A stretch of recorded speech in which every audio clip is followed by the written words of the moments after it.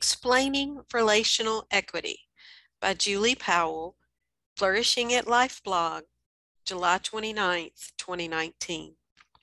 Several years ago, while listening to an Andy Stanley leadership podcast, I came across an episode where Stanley interviewed Glenn Jackson on the topic of preeminence. As I trotted around campus engrossed in what I was hearing, a statement Jackson made resonated deeply as I pondered how to apply his concepts to the topic of customer service in an upcoming sport marketing class. Perhaps many authors and speakers have made similar observations in the past, but for some reason, as I passed by the logos that day, Jackson's comment spoke to me personally as a professor and as a Christ follower. As Jackson explained the criteria for what makes a preeminent organization, he mentioned the criteria of relationship building, which he defines in his book entitled Preeminence, What It Means and How to Sustain It, as the commitment to establishing and investing in relationships that genuinely matter to you. Continuing in the interview and in the book, Jackson explains the difference between networking and relationship building, emphasizing how one is short-term minded and how the other is long-term minded. Sometimes in the discipline of sport management, college students are encouraged to focus on developing their network in order to find an in within a sport organization.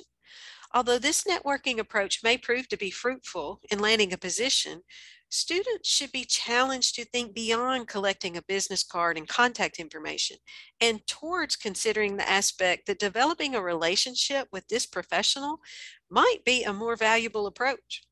Rather than focusing on themselves, a student is invited to become others-centered and to inquire as to how they might serve this sport professional.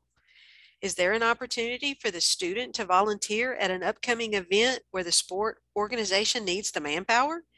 Does the student offer a specific skill that the organization might find beneficial?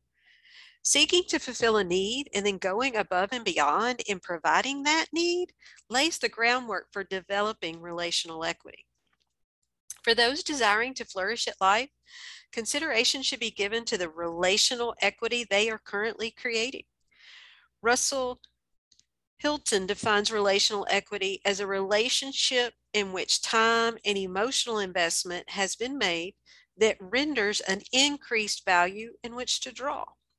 Therefore, one is challenged not just to create a network of known individuals, but to invest both time and attention into others while developing mutually beneficial relationships. Sometimes it is only looking back that we are able to understand the significance that our relationships will have on who we become, both from a personal and a professional perspective.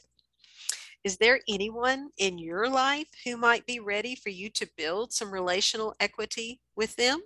Please share in the comments below.